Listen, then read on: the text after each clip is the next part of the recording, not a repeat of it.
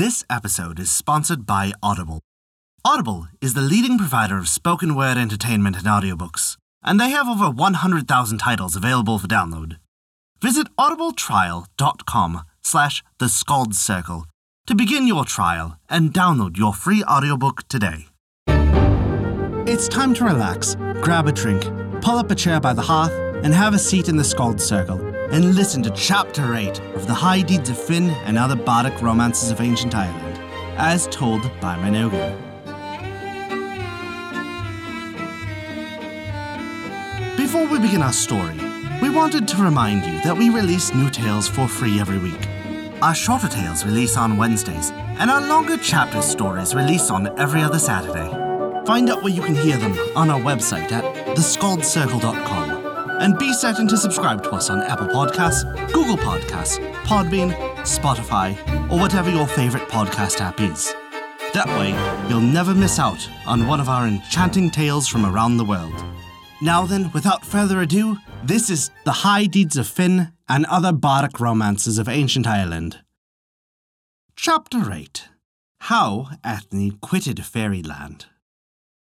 By the banks of the River Boyne, where rises the great fairy mound, now called Newgrange, there stood, long ago, the shining palace of a prince of the people of Dana, named Angus.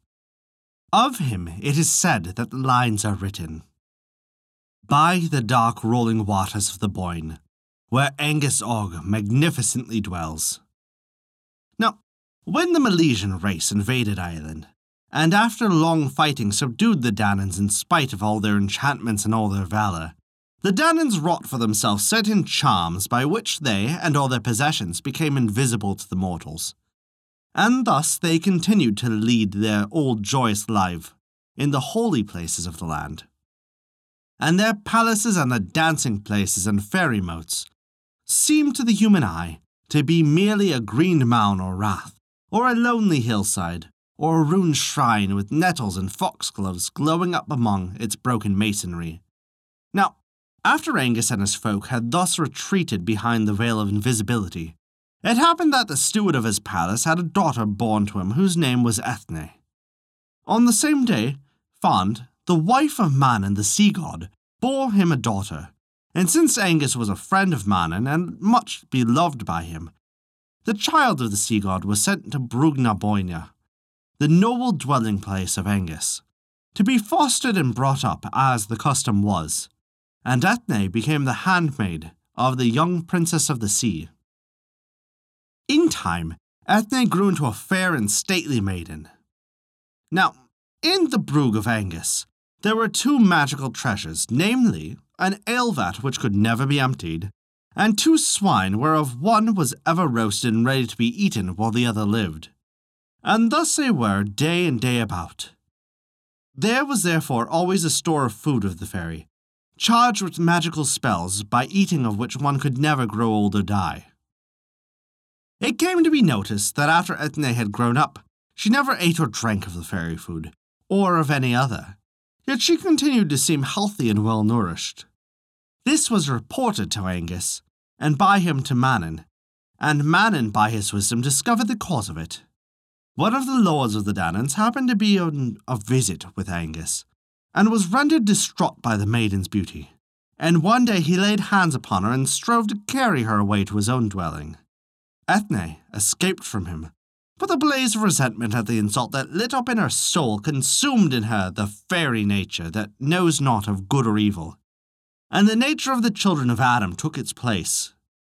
Thenceforth she ate not of fairy food, which is prohibited to man, and she was nourished, miraculously by the will of the one God. But after a time it chanced that Manon and Angus brought from the Holy Land 2 cows whose milk could never run dry.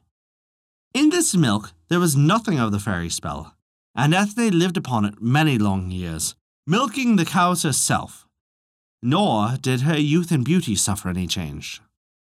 Now, it happened that on one very hot day, the daughter of Manon went down to bathe in the rivers of the Boyne, and Ethne and her other maidens along with her. And they had refreshed themselves in the cool, amber-coloured water. They arrayed themselves in their silken robes and trooped back to the Brug again. but ere they entered it, they discovered that Ethne was not among them. So they went back, scattering themselves along the bank and searching in every quiet pool of the river, and in every dark recess among the great trees that bordered it, for Ethne was dearly loved by all of them. But neither trace nor tidings of her could they find, and they went sorrowfully home without her, to tell the tale to Angus and to her father. Now, you may be wondering what befell Ethne, and what befell her was this. In taking off her garments by the riverside, she has mislaid her fairy charm, and was become as a mortal maid, and nothing could she see now of her companions, and all around her was strange to her. The fairy track that led to the riverside was overgrown with briars. The palace of Angus was but a wooded hill, and she knew not where she was, and pierced with sudden terror she fled wildly away, seeking for the familiar places that she had known in her fairy life, but which were now behind the veil.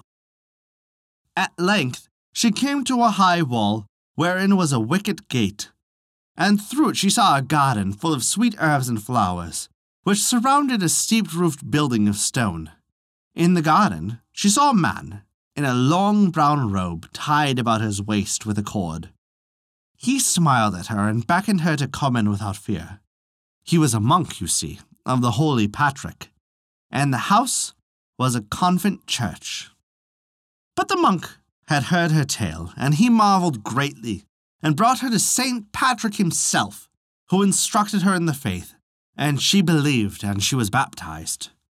But not long thereafter, as she was praying in the church by the Boyne, the sky darkened, and she heard a sound, without like the rushing of a great wind, and mingled in it were cries and lamentations, and her own name called again and again, in a multitude of voices, thin and faint as the cries of curlews upon the moor.